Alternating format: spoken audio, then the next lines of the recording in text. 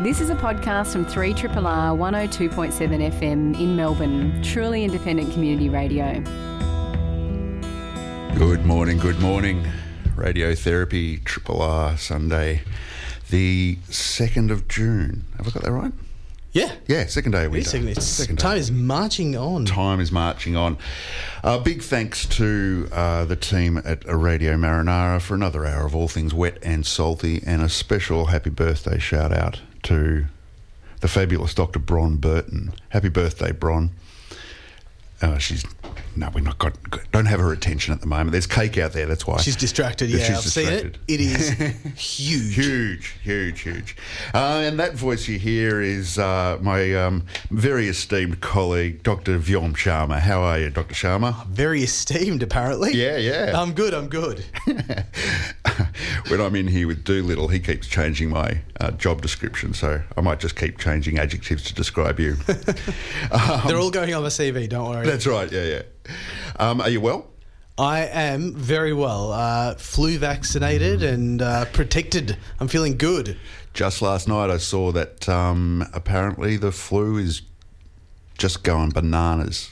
You know what's interesting this season? So I kept testing people with viral PCR testing, as we say, all throughout summer, and I never stopped seeing flu right from December onwards. And in New South Wales, they've reported, compared to this time last year, they've now got 3 times the cases they otherwise would have had. We've had numerous deaths, so the flu's really taking grip this year.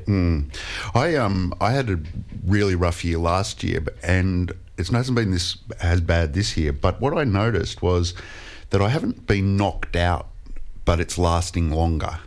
Do you know what I mean? So the fatigue, the headachy, the aches and painsy kind of thing. Well, this is one of the issues with the flu, in that it's different every season, and even within a season there's several different strains going on. The problem is that it's this virus that just mutates differently every time. So, for example, influenza A type of viruses, they're a lot milder than influenza B, but those strains will mutate, and sometimes the fever's more predominant, it's the length of time or the severity. It changes every season, really. Yep. At the front line, are you hearing anything about the rates of people getting the jab? At the front line, no, I'm not actually hearing much about it. I can tell you anecdotally, which is a pretty weak form of evidence, I suppose. We're getting a lot of interest in in people getting the vaccine this year. The last few years have really kind of scared people, and especially reports of several deaths in Australia because of the flu, meaning that there's a lot more engagement with people with the flu vaccine. It's really good to see. The more people get the flu vaccine, the better, in a way, the vaccine gets, so to speak, or the effect of the vaccine through herd immunity. So the more people who get on board, the better. I had somebody just in passing, I didn't end up having a conversation about it, but it triggered my interest. It occurs to me to ask you.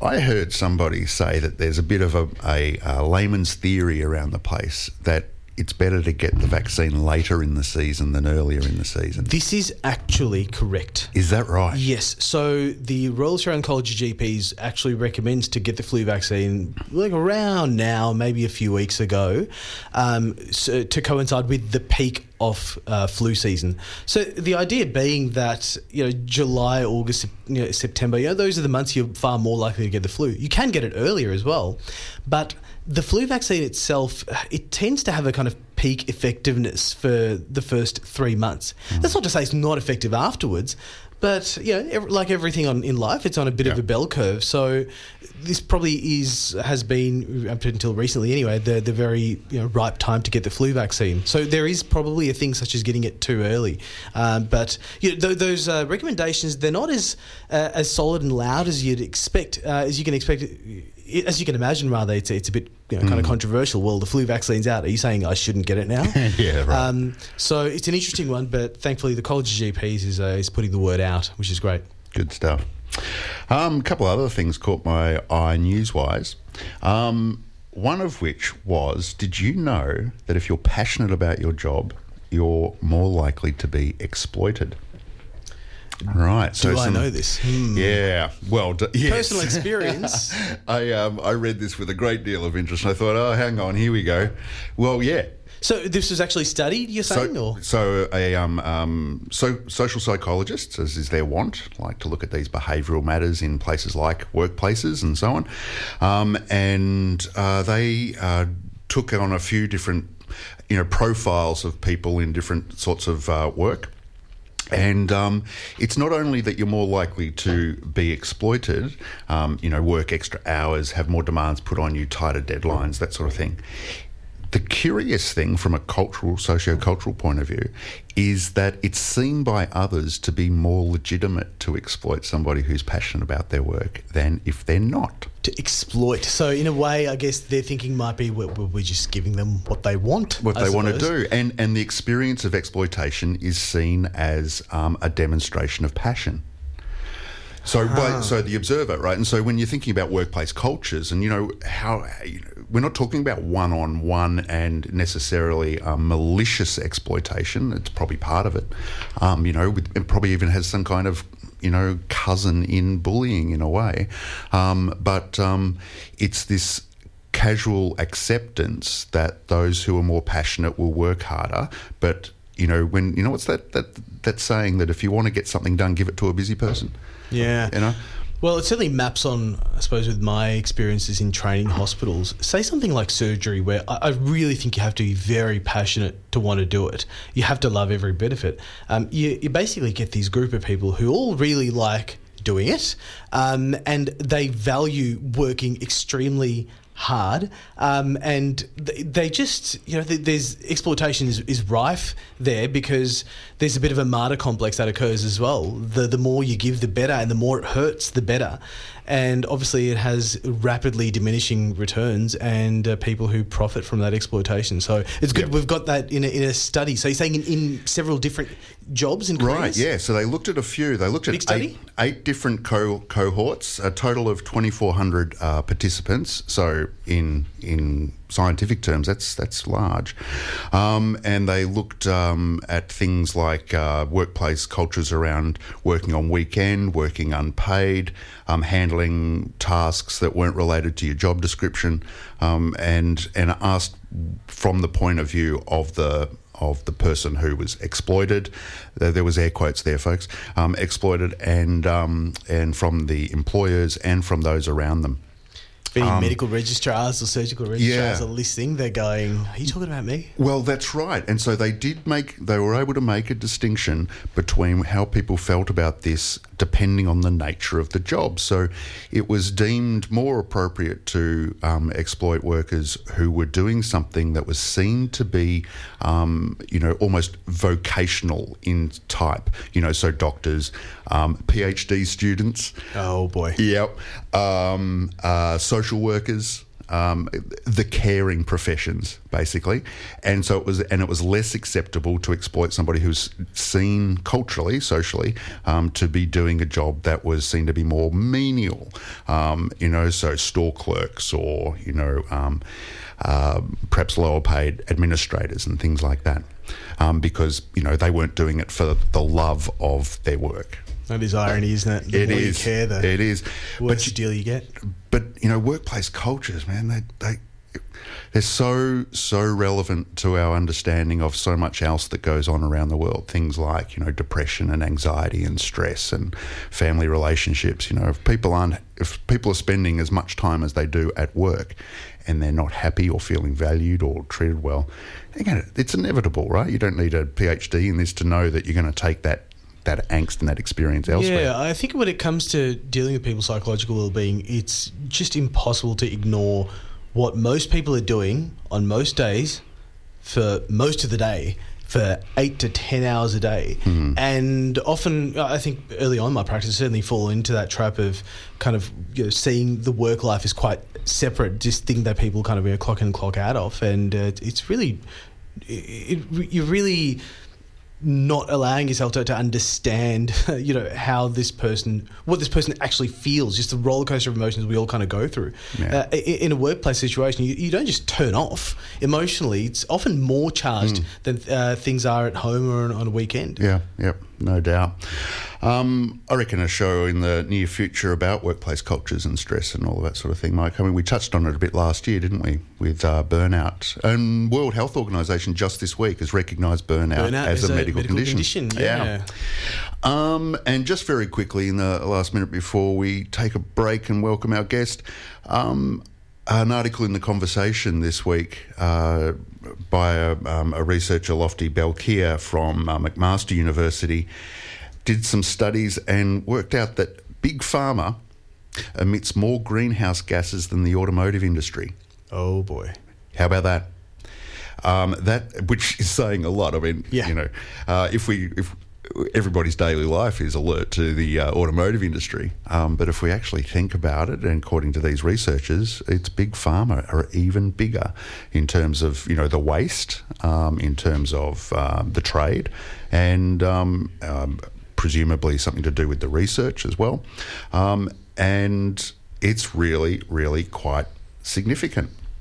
So there you go. That's just a by the way. That's an odd spot. Interesting. 3RRR. And welcome back.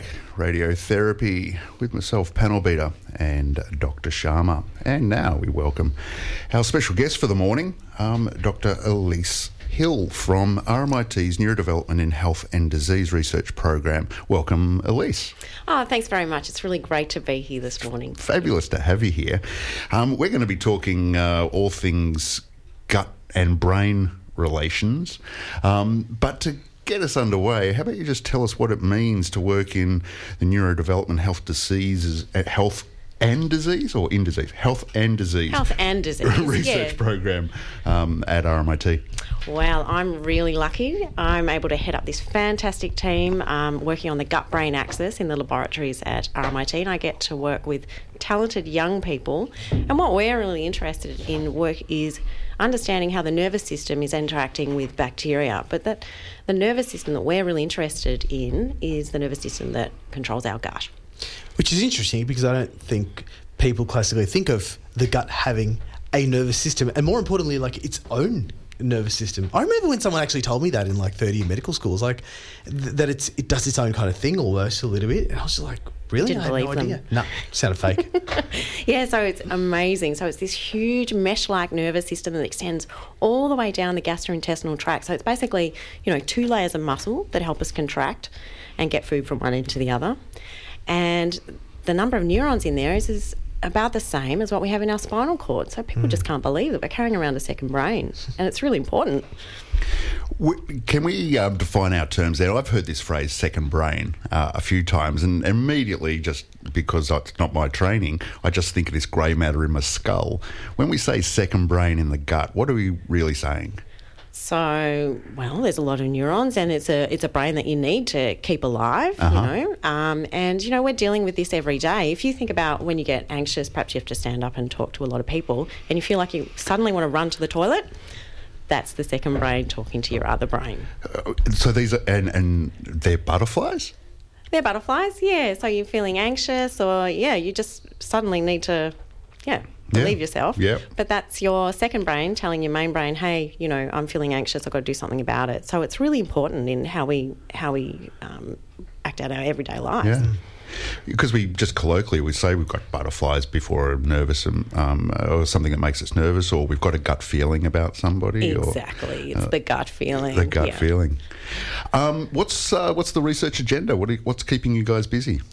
We're really busy. Everywhere we look, we find something new, which is great. And so we're interested in this gut nervous system, in particular in relation to disorders like autism.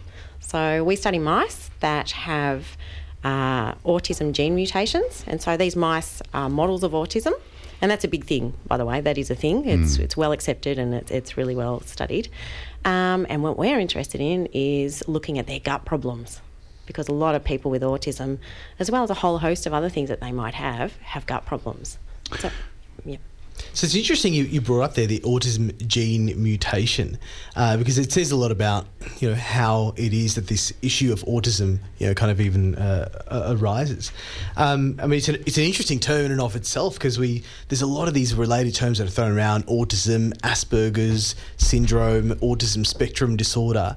So when you say you're studying autism, so we're talking about mice that display behaviours that we ultimately see as similar to people with autism? Yeah, they're autism-relevant behaviours, and that's as good as we can get in a mouse because, let's face it, a mouse is not a human. So we've really got to put that first and foremost. We're studying it in a mouse, not a human. So it's not autism, but it's stuff that looks like autism. And when you get back to that gene question, well, it's not just one gene, and we still don't know the cause of autism. So if someone has autism, we can't just do a quick check. But what we do know is there's more than 1,000 genes that have been implicated in autism, and lots of them are related to how the nervous system works. Interesting. What's the diagnosis of autism? Maybe just for myself and for listeners, how do we know somebody's on the spectrum, which I'm sure is language that people are hearing? Oh, totally. Yeah. So there's no quick test, but it's based on behaviour. So to be diagnosed with autism, you need to have social impairments and difficulties with communication, and you also need to show repetitive and or restrictive behaviours. And that's not enough in itself because we all have our own little quirks, right? Yeah. Yep. So the urge is to say, "Oh, that's me." Yeah. And maybe there's lots of people thinking, "Oh, that's me," but you need to have these traits that are at a level that are going to, impair your life significantly every day. Yeah. And what's interesting about this, so they have to impair your life significantly, but even within that, there are people who are severely impacted. And there's people in whom these issues are just a little bit quite subtle. So when we're talking about issues with social, kind of communication and I guess relationships and interaction, this can be everything from issues with holding, kind of conversations that go back and forth, not being able to pick up on subtle bits of body language. How do you say hi to your best friend versus someone new at a party versus a receptionist you walk past, kind of three times a day. But so that would almost seem like a little bit subtle. But we can go down the other end where there's severe issues with language to the point where some people are, quite completely, kind of non-verbal. Or minimally verbal. That's really actually more common than what I realised. About 30% of people with autism are actually minimally verbal. But I think only about 11% of those people turn up in studies. So that's why, we just don't hear about it. What's going on there? Well, they're really difficult to study, aren't they? That's right. If you're a psychologist, you're not going to opt for that option, No. are you? Because you want someone to answer your questions or read the questions and write a response. So people are delving into new ways of trying to study this really important group of people with autism. But back to what you were saying before, there's lots of different colours or flavours of autism. Please. And so in the past, we've all been familiar with Asperger's syndrome and other different labels within autism. Now it's all been looped back into this big umbrella term, autism spectrum disorder, or just autism. So it's kind of made it simpler, and it's been done partly to help us researchers, actually, because we were not getting so far with trying to lump people into different buckets. In fact, it's actually been one of the difficulties of lots of different buckets, perhaps too many buckets. It was getting quite difficult to doctors to diagnose. I mean, the way this all developed was kind of back in the 40s.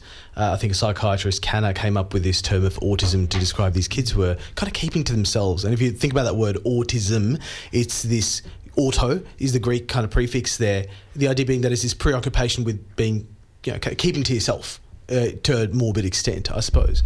And pretty much the next year, I think, the Austrian physician Asperger also found something similar, but with kids who had far more language skills. It was only in the 80s when a psychiatrist who actually had a child with autism, she kind of came up with this model of, we can say there's a spectrum.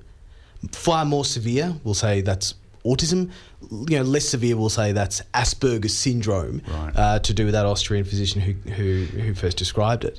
But it's only very late, I think it's only in 2013 where we went, there were so many different little categories: Asperger's, autism, pervasive developmental disorder, no obvious cause, and the DSM, which is the manual that lays out all the diagnoses, went, look, let's just have this umbrella term, autism spectrum disorder. Some people are mild, some people are not. They've got their own strengths and weaknesses, flavours as you go, it's kind of described really, and we just kind of go from there. So hopefully it helps clear up some of the confusion for people listening. When I hear spectrum though, and how I associate it with other research, doesn't that mean we're just all on the spectrum? You know, that's so interesting, actually, because even outside what we've just been talking about, there's great work being done with the genetics of the broader autism phenotype, so the BAP or BAP, I don't know how people refer to it. And that's really interesting. So these are these people that are more quirky but wouldn't get an autism diagnosis. And there's actually a genetic basis for that as well. That's coming out by great research done here in Australia. Yeah.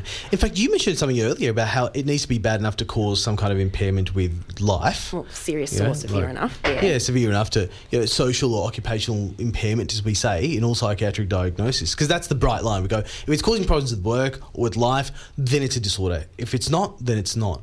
But that depends on what your life is. Depends on other factors in your life, like socioeconomic status, language skills, and and everything else. So we kind of have to draw the line arbitrarily a little bit. Yeah, if you down a bottle of Jim Beam a night, then you're an alcoholic, unless you're Keith Richards, in case you're a rock star, and it's not impairing your life. Yeah. Well, if news reports are true, he's given that away now. But yeah. So it is very dependent. And I guess some of the characteristics of autism would lend themselves to certain kinds of profession as well, right? Yes, that's some great work looking at how many family members, when you see children with autism, how many of the family members are mathematicians, how many of them are engineers. I think Simon Baron-Cohen did that work. And there's a big pattern. There's a lot of bean counters or accountants in those families as well. And these are professions that are, really sort of regular professions, structured, and would value some of the traits that are really positive that come from having autism. And like you said, that's actually part of the diagnostic criteria, to have a narrow, restricted range of behaviours, or like hobbies or interests even that are quite kind of repetitive and restricted, so it tracks quite well. Where are we at in terms of diagnosis of young people? I guess the more the society talks about it and recognises it, we're identifying people younger and younger, whereas at some point in the not too distant past, people weren't being diagnosed. Is that true to say? Yeah, that's absolutely true. So I think people were slipping under the radar and they were just a bit different. But then when you think back, when you were growing up, you might have known people who now would be diagnosed with autism. So where we are now, very interestingly, we've got 1 in 59 school-age children are thought to be diagnosed with autism. So I'm pulling those figures from where we pull them from in research and probably in clinical profession, and that's from the US Centre of Disease Control. And so they did a survey, and that was the number of children that have been diagnosed with autism in a whole lot of different populations. So it's really high, and it does seem to be increasing. We get even higher figures in some studies, but the main reason for that is this increased awareness. And it is a bit of a trap, isn't it? Because when people see that there's more diagnosis of this happening, it's so tempting to say, well, something's changed, something new's happened that's actually causing this disorder to kind of occur, where it's actually, no, we're just becoming far more aware, like you said. 3 triple. Welcome back to Radiotherapy with myself, panel beater, Dr. Scharma, and our special guest, Dr. Elisa Hill from RMIT's Neurodevelopment and Health and Disease Research Program. Viom, there's something burning question on your mind. Yes. Now, something came to my mind in the break, which is a lot of patients who are on the autism spectrum or have an autism spectrum disorder. Gut symptoms are very common. There's a lot of other things that are common, but you're researching the gut-brain axis and how it relates to patients with autism. I'm fascinated to know that, of course, there's the gut symptoms in autism, maybe not so surprising, because we've had an increased understanding recently of how the brain can affect the gut. But the surprise recently has been that the reverse can kind of happen too. So can you tell us a bit more about potentially kind of the cause of autism and how it relates to the gut and the relationship vice versa? Yeah, of course. So there's quite a lot known about the brain changes that happen in autism. That's what most people have been researching. But basically we were very interested with this idea that, the gut problems could even be due to neurons not talking to each other properly, and that's because we knew there was this big second brain in our guts. And so what we've done is we've taken mice that have the autism mutation in them, and we've had a really close look at that second brain and how those neurons communicate to each other and whether those mice have got gut problems. And that's really informative because we've found some gut problems, and then that sort of suggests that, yes, that second brain could be causing gut problems in people that have that same mutation. So what kind of gut problems are you finding in these mice? Well, fairly similar actually to, they're mice, they're not people, but similar to what's been shown in patients. But I'll have to, qualify that because really the gut symptoms, like in any disorder, they're really varied. Absolutely. So you might have, and I'm sure you've got experience with your patients with that. So you might have alternating diarrhea and constipation. So, people think, how can you have both? They might be alternating, and that might be stemming from the same problem. You might have vomiting, you might have nausea, pain and bloating and things like that. So we can't check all those things in the mice. But what we're set up to do is to check how the contractions in the gut are working. And we can also do these really neat experiments where we put these live mice in and give them an X-ray every so often, and we can follow how food or substances get through the gut and how quickly they get through. And we see that the mice that have the mutation, it shoots through their gut compared to the mice that don't have a mutation. So, really concrete evidence that there's something different going on there. That's really interesting to know that there's perhaps then something intrinsic happening with patients who have an autism spectrum disorder who have gut symptoms. It's potentially due to the same genetic issues that are actually causing the autism and also the gut symptoms. Well, that's right. Well, we've just recently shown that. So we've just recently published a paper showing that the mutation that everyone knows about, it's very well studied. It's the first gene mutation that was associated with autism in people. It's expressed in the brain. It changes brain function. But we've shown that it's expressed in the neurons that are in the gut as well, and changes the gut function separate to the brain. So how does that gene mutation that you're talking about, how do we believe currently that causes autism, like the brain symptoms anyway? Like how do we think that happens? Well, I have to sort of step back a little bit and just tell you that the gene mutation that we're working on, it's one of very, very many. So there are hundreds, but they sort of group into a similar functional group. So let's call it Velcro. So it's part of the Velcro that sort of sticks the neurons together. So it keeps them close together so they can communicate. And when you tweak that Velcro slightly, the neurons can still communicate, but they're not quite right. They're not getting the message across in exactly the same way as if the Velcro wasn't disrupted. So we think that the neurons are not quite communicating properly, and there's subtle changes as a result of that in the gut function. Right. So we're essentially kind of talking about a problem with the connections of these wires, these brain wires we often kind of talk about. So the Velcro you're talking about here presumably is like the molecules that communicate between the nerves? Like, so they're on the edges of the cells, and they really do reach out and latch onto each other.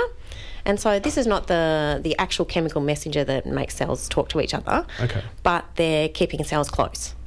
So that's the attachment between the wires. Okay, yeah. Right. So if you mess with that, the cells might get too far apart, and the message will be too weak, or they might get too close. So we're playing with that.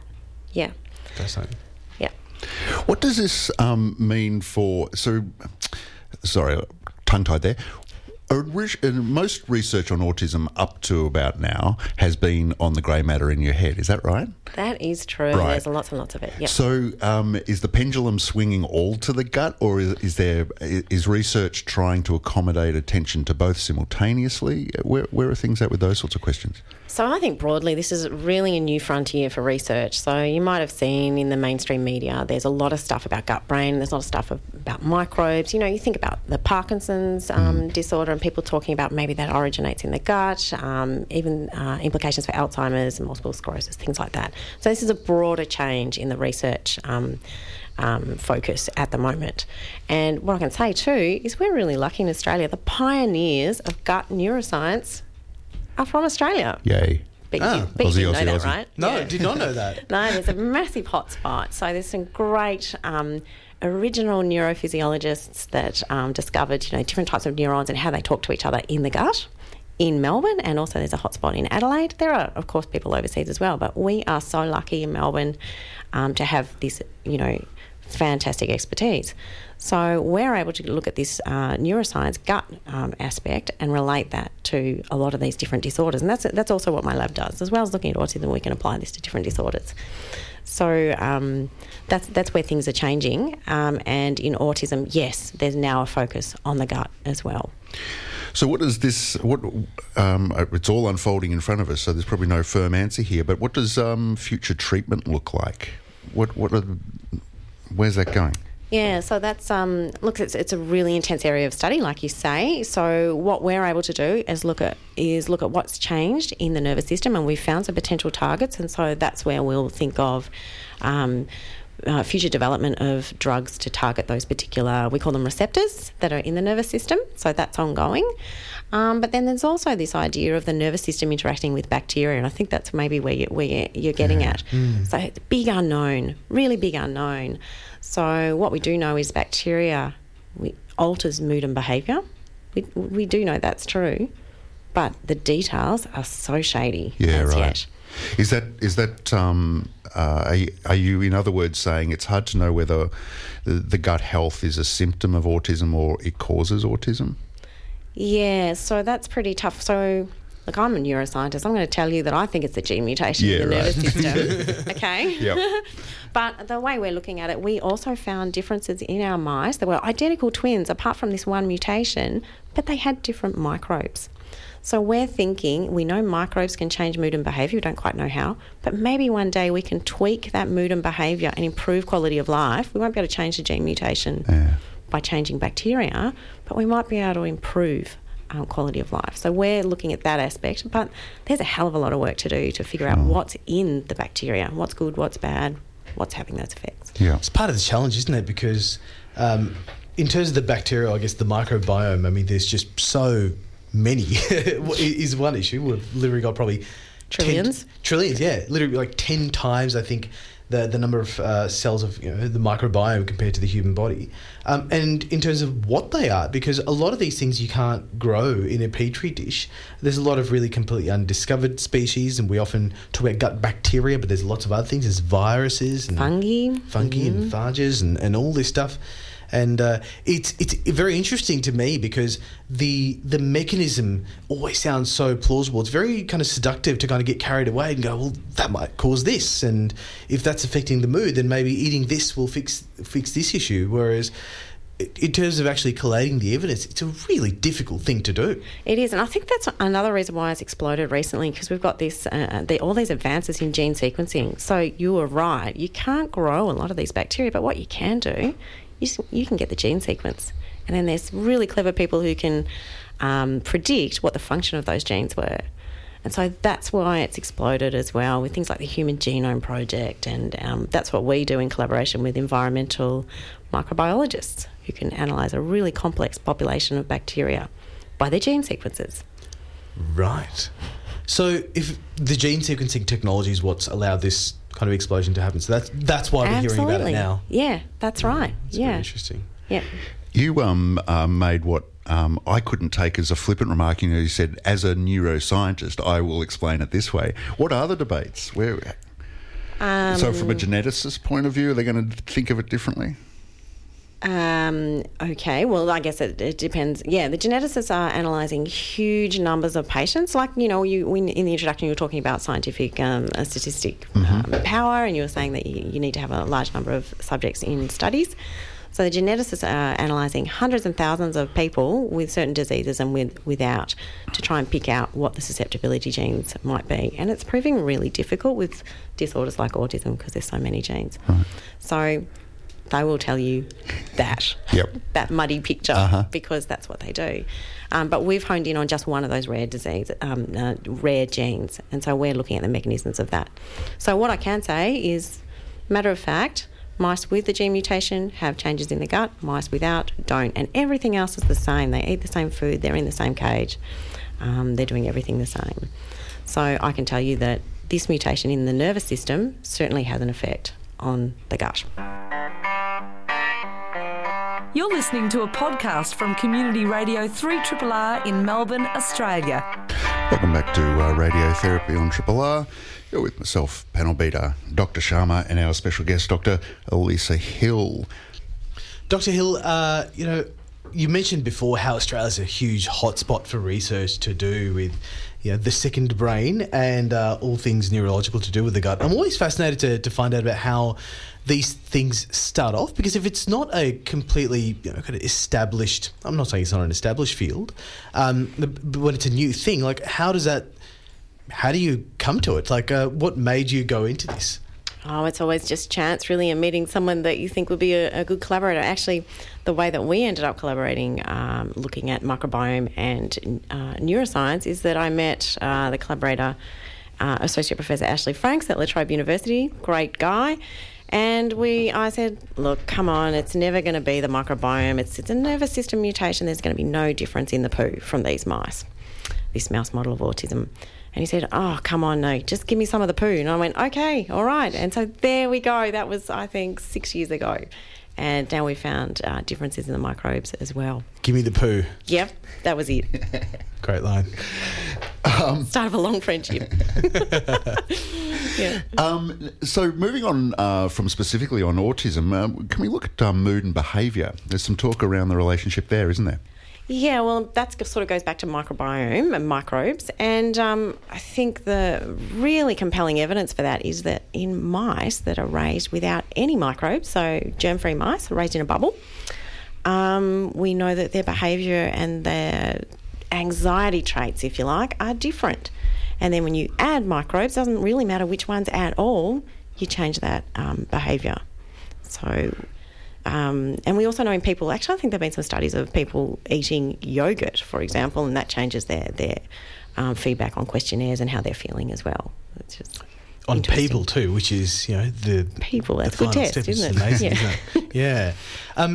And so I'm guessing the theory here is that the hormone production that kind of occurs in the gut, or the signalling that occurs in the gut, potentially, what we know for a fact changes things in levels of serotonin and GABA and a lot other kind of neurotransmitters. But what's interesting here is, so the levels in these things kind of elevate and kind of go down, but there's something else involved in the gut-brain axis, because it's probably more accurately, I guess, called the gut-brain microbiome axis. The gut bacteriophages are actually intimately involved in this process as well, and this and the immune function of the body and lots more.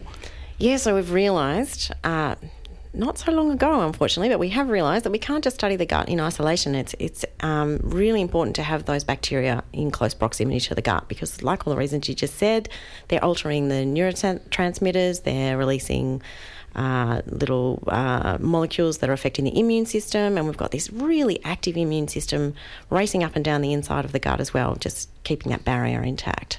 So all of this is interlinked with how we feel and how we behave and how our gut works. Fascinating. And so this is where we start talking about things like probiotics and prebiotics, and that's what, there's some kind of magical recipe, I suppose, hypothetically, that we should have in our guts for optimal health. I love the word magical, because it's pretty magical at the moment, because even though we can buy things off the shelf that tell us they're going to do things, I can tell you that the science is just not there yet.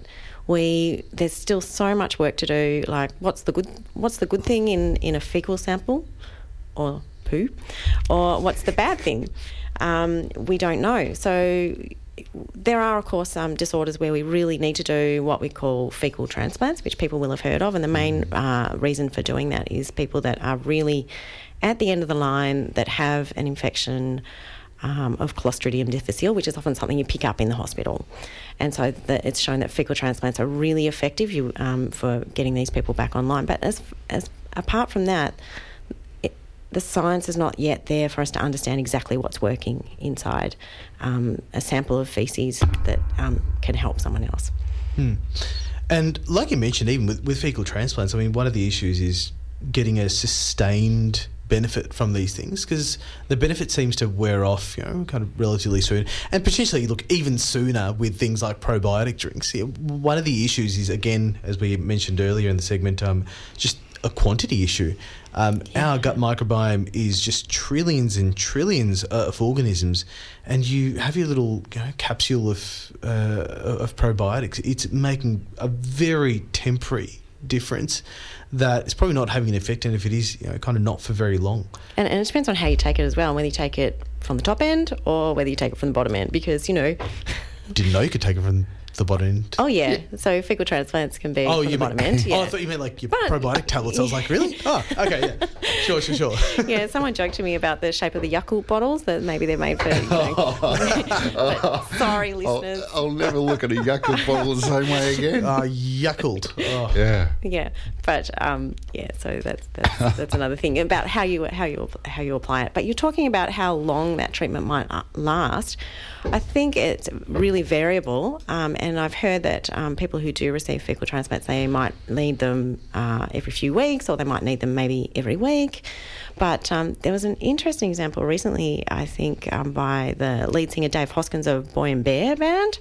And he found, and it's a sort of a mystery illness as far as I understand it, that he needed fecal transplants every day, found a donor, and he's a poo roadie. So he travels with him.